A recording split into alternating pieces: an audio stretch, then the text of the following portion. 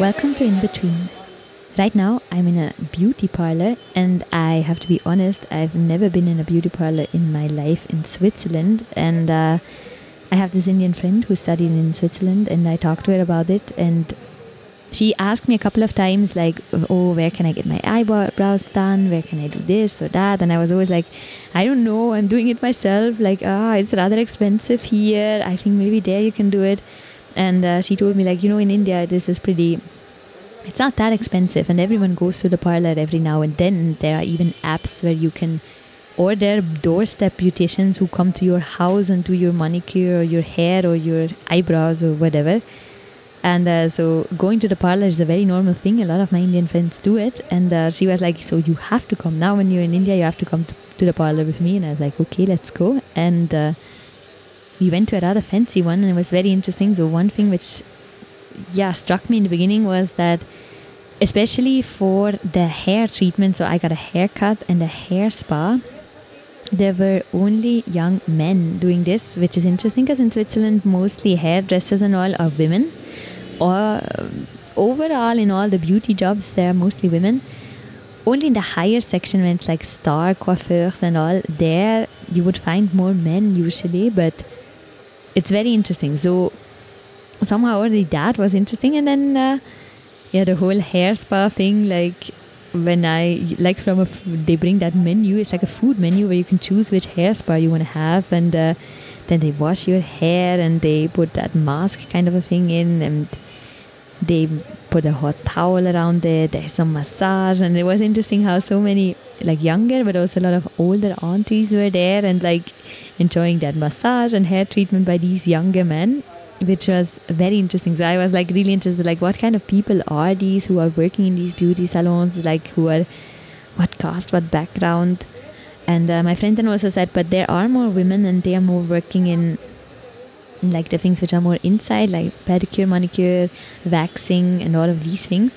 But I haven't seen them because I just cut my hair and got my hair spa. But the whole experience, it really seems like an oasis where a lot of women come to like relieve the stress of the day or get a small massage or just relax. And a very interesting experience.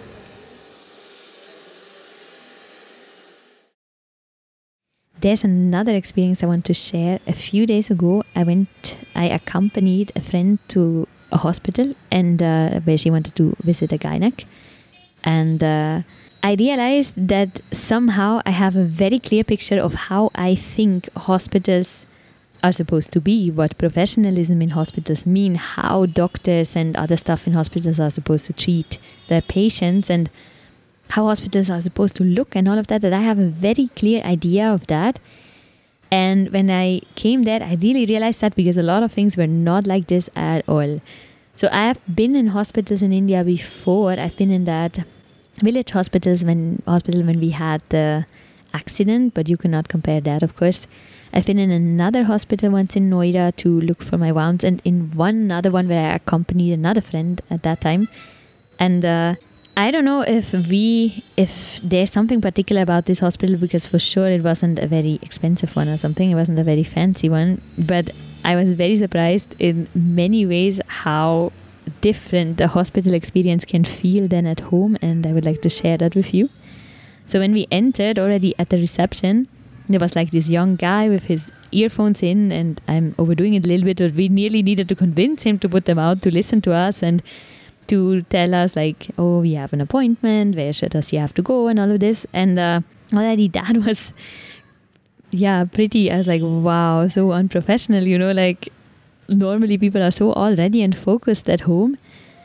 And also the whole ambience, like at home, hospitals are very, sterile, of course. Usually have friendly callers in their waiting rooms. Like people try to make it a friendly environment. It's of course very white and clean always, but still people do their best and have plants and paintings and shit. Not at all here. And there were a lot of people like sweeping the floor, walking in and out. Some were wearing uniforms, some others not, which was already difficult to distinguish who is working here and who is not. And then I went into the consultation room with her, and there was the doctor, and already there during the consultation, which was just a talk, like people were walking in and out, which I was like, okay, privacy. And also the way the doctor interacted with her was very strange to me, in the sense that some of the questions were quite judgmental. It was very bossy. It's not like, I explain you, see, your blood report says this and that, or this and this, and that will mean the following. It was more like, you have this, you have to take this medicine, but not a very explaining. And what I realized, like, the whole relationship didn't seem to be, or I realized at home, as a patient, in some way, you still are a client, and we think like the client is king. But here you are not really a client. You are talking to this doctor who knows everything better than you, who tells you what to do. And you're not supposed to question that a lot. Of course, you can ask questions, but you're not supposed to question their knowledge or their authority. So the way this was being dealt with, I found I was like, wow, so weird. And yeah, very difficult also. Like, I wouldn't really open up to a doctor here. I think if someone is that judgmental and that bossy also. And that was strange. And of course, the whole interior and all was very different, not as sterile and as we are used to it. But that relationship struck me as something very different. And also I was very confused by the fact that, so after the consultation, she had to pay the doctor straight away there for the consultation right into the doctor's hands, and the doctor gave her the change from her hand back. Like for the consultation, the blood test and all, and these kind of things she could pay, and other tests she could pay later, but at the reception. But the fact that this transaction was happening there is again like money and health system. I wouldn't say that in Switzerland the health system doesn't make a lot of money in a lot of ways, but it's not so obvious for some reason. And it's I don't know, it's very, somehow this irritated me, and it's like, oh wow. And somehow again, and I think for India it's probably better that there are no insurances and this and that, and you can just pay and go. But somehow a lot of the ways in which a lot of the interactions and things I saw in the hospital, to me, I was all the time thinking like, oh my God, but this is not professional. Oh my God, but this is not professional. And shouldn't hospitals be these clean, professional places where everyone is trying to make you feel comfortable and safe? Also, that was not the case. The doctor was like, why are you worrying? Like not really trying to make the patient feel comfortable and all. Or at one point, the doctor was at her phone checking her WhatsApp, or she would say, oh, I can send you the report by WhatsApp. And all these kind of things, which for me, I was like, wow, that's completely different. But still, I don't know if this is just a speciality from this hospital and other hospitals would work really differently. That could be. But definitely, I realized that somehow I thought the hospital experience is very similar in all countries, and it is definitely not. And that it's a very, the idea I have is very Western and very culturally nuanced also. But I also had another hospital-like experience actually a few days before, when I decided to go to dental hygiene, because it's not that expensive in India, and I have a friend who does it. So she said, like, why don't you come? And I came. And that was a really nice clinic, super sterile, super welcoming, super beautifully done. And it was my best dentist visit ever. So nice, so soft, so well done, everything. But also there, I found it interesting. For example, I got this form to fill out. And in the form, one of the questions, they're always like, how do you smoke? Do you drink? All the things which could infect my teeth. One of them was like, do you chew betel nuts? And I just love these culturally specific things in these bigger institutions. I really found that interesting. Then I want to talk a little bit about the topic again. So these days I've been meeting so many people and talking about so many things. Also a lot of people for topics which in the end I didn't choose. But still I got an opportunity to talk to them, which was very interesting. For example, there was this guy who made it a business to train Indian men how to talk to women. And I met up with him. I realized that the topic for me, it will put me in a weird niche where I don't want to be. Or academically, where I maybe would not get out anymore, but still talking to him was very interesting. And the way he talked about his clients who are mostly engineers, managers, bankers in their 20s, people who are extremely successful in their jobs, very smart, very successful, but who somehow have problems in making personal relationships, especially with women, and like talking, like going on to people, being extrovert and all. And also I realized that his business is a lot more about self-development than it is about just picking up women. And like the messages they sent him, it was again a crazy insight into India, in the sense that somehow, like, again, an immense loneliness of people, like an immense competence when it comes to their jobs, but an immense loneliness which is hidden behind so many things. And a lot of people who said that they were like depressive and not very self-confident, scared to go to public places, this and that, and now suddenly they are like, I don't know, after this training they got so much more open and talking to people and how much it helped them. So it was a really interesting insight somehow, and very interesting to talk to him.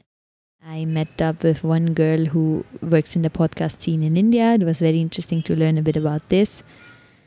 And I met up with the media representative of the Kung Fu nuns. I'm not sure if I talked about them. And so a lot of interesting people I got to talk to, but in the end, whose topics I didn't choose. And but there are 3 topics left, which actually I think one of the 3 topics it's gonna be.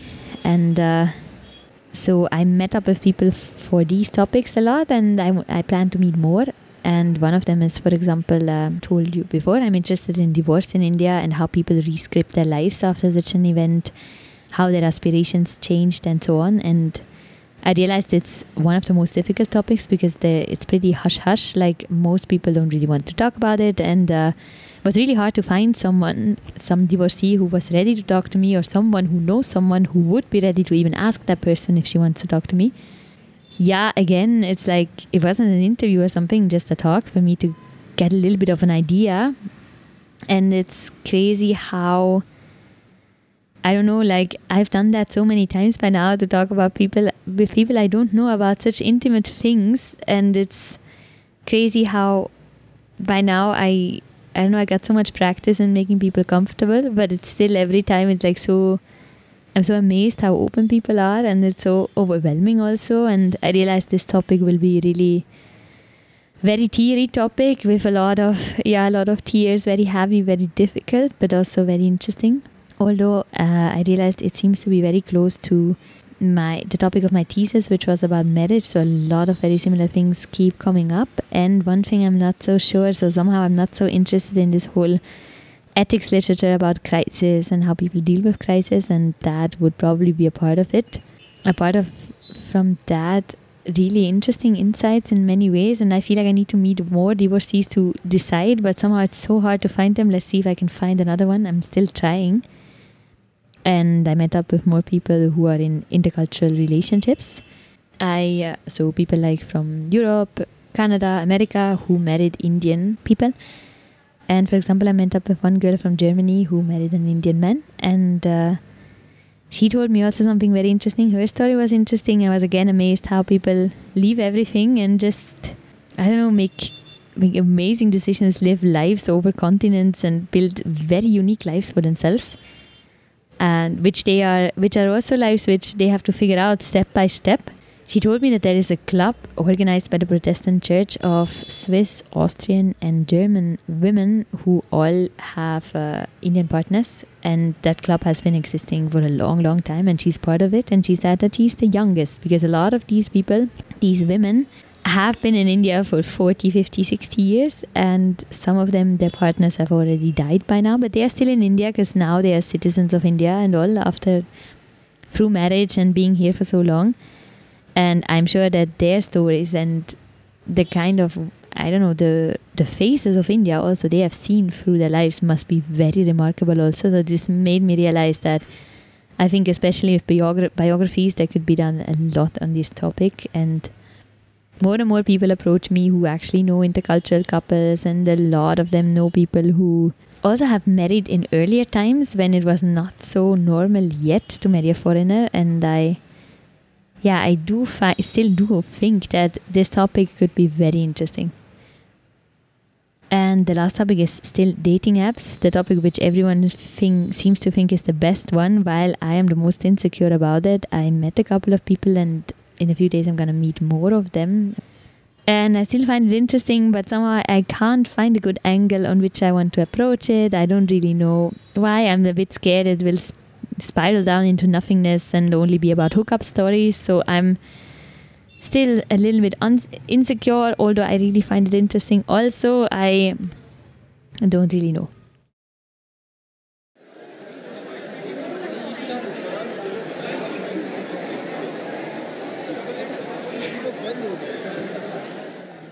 And then I want to share another experience I had. It's already quite a week ago, some weeks ago.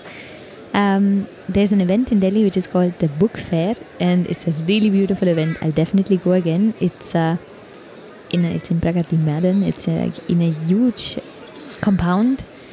There are lots of halls which are full of books because all the publishers, like all the big publishers, come, and you can buy books there, and there's special discounts on the books because of the fairs. There's a lot of program and speeches and all. And we went there, and it was like very crowded. Like how to deal with the crowd was difficult for me, but amazing discounts on books, especially academic books, which are pretty expensive. And yeah, books from sociological books, books in Hindi, books in Urdu, books in Tibetan, religious books, second-hand books, new books. And it was definitely amazing. And I bought so many books, and such a really cool and really good event.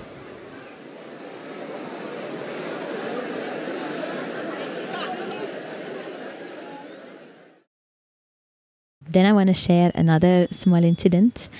There is a place called Lajpat Nagar, which is a place in Delhi where a lot of people from Afghanistan and Iran live. So a lot of shops are run by Afghanis and Iranis, and there's a lot of really good Afghani food, and people say that the area is very safe. And it's like, I love these colonies of expats who settled in Delhi, because Delhi is so full of them. There's such a diverse and interesting city. And I've been in that place for a couple of times because there's a good market there, and also just for the food. And the other day I came again, and it's really amazing food. And we went there, and in a lot of restaurants you have these seatings on the floor, and we always want to sit there, but there was someone else sitting there. And then very bluntly one friend asked him if we can join him, so which was a bit blunt, but then he agreed. So we were sitting there. And when we were talking to this guy, he happened to be Afghani, but he could have also been Indian, for the thing I want to explain. There's one thing I notice in a lot of conversations, especially with Indian men, but also in that case it was with someone from Afghanistan, which is still very difficult for me. So somehow, I think it has to do with respect. So if I am somewhere on the road with one male friend or several male friends, and we meet especially older Indian people, I mean men, talk to them, they kind of ignore me all the time, which is for me really weird. So they would never address me directly. They would never, like, the conversation would be, they would talk about me, but they would never directly address me or ask questions. And it's apparently, like I talked about it a couple of times with friends, it's a form of showing respect. I am with other men, so I'm there, a woman, because of course I'm not married or anything to them.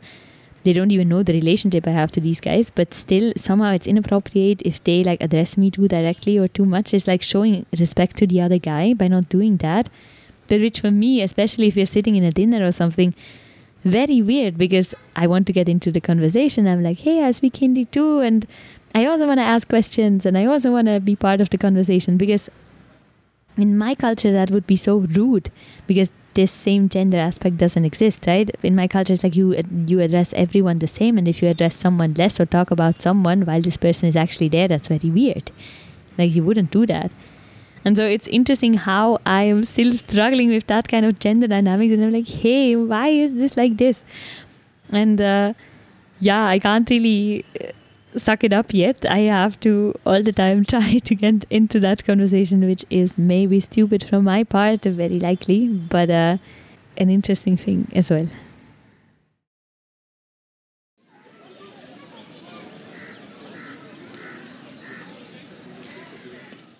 Then I want to talk about one place in which I usually spend a lot of time on weekends because I'm doing acro yoga there, so every weekend, but also because I really love the place. It's a park which is called Lodi Garden.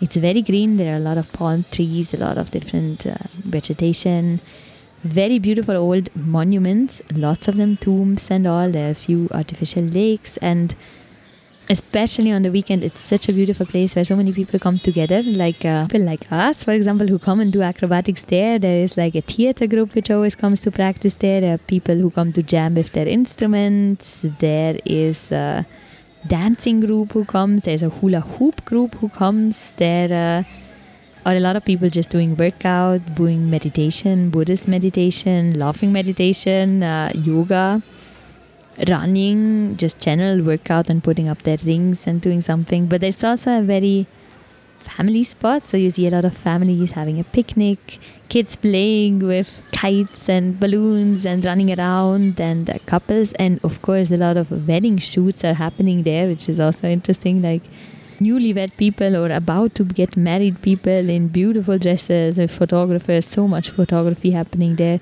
People just sitting on benches and reading the papers, people meditating, old friends talking. It's a really beautiful public space where so much is happening together. Like I really love this place.